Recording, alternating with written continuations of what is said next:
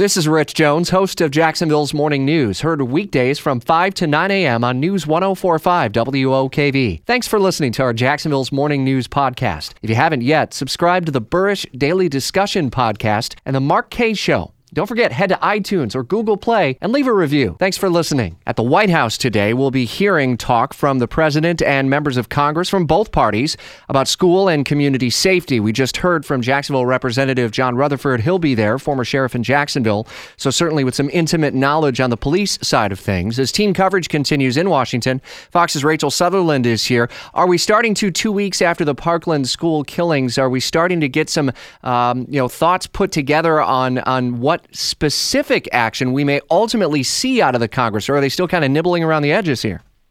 Yeah, not really, Rich. In fact, there's a bill that's been floating around in the Senate that would strengthen background checks, but they can't even really agree on that. Democrats saying it's not going far enough. House Speaker Paul Ryan has said they're going to watch the Senate to see what they're doing, and not a whole lot is actually going on at the Capitol today because of the late Reverend Billy Graham, who's going to be lying in honor in the Capitol Rotunda.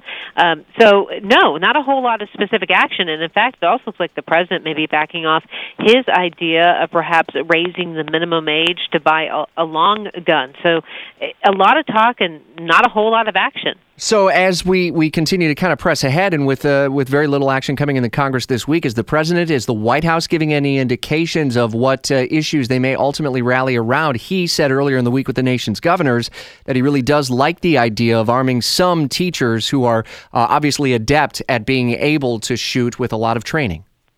Yeah, he's going to have a meeting this afternoon, 3 p.m. Eastern, with members of Congress, both parties actually, again, to discuss school safety. So this issue may come up again, the idea of arming some teachers. He calls them gun-adept teachers who have the training that would kick in a moment like that. So look for more discussion about that. It was not entirely 100% popular at the governor's meeting earlier, but we'll see what comes out of this today with members of Congress. We'll be listening for your updates through the afternoon. Check in during Jacksonville's Evening News at 6 for a full recap of that meeting this afternoon at the White House.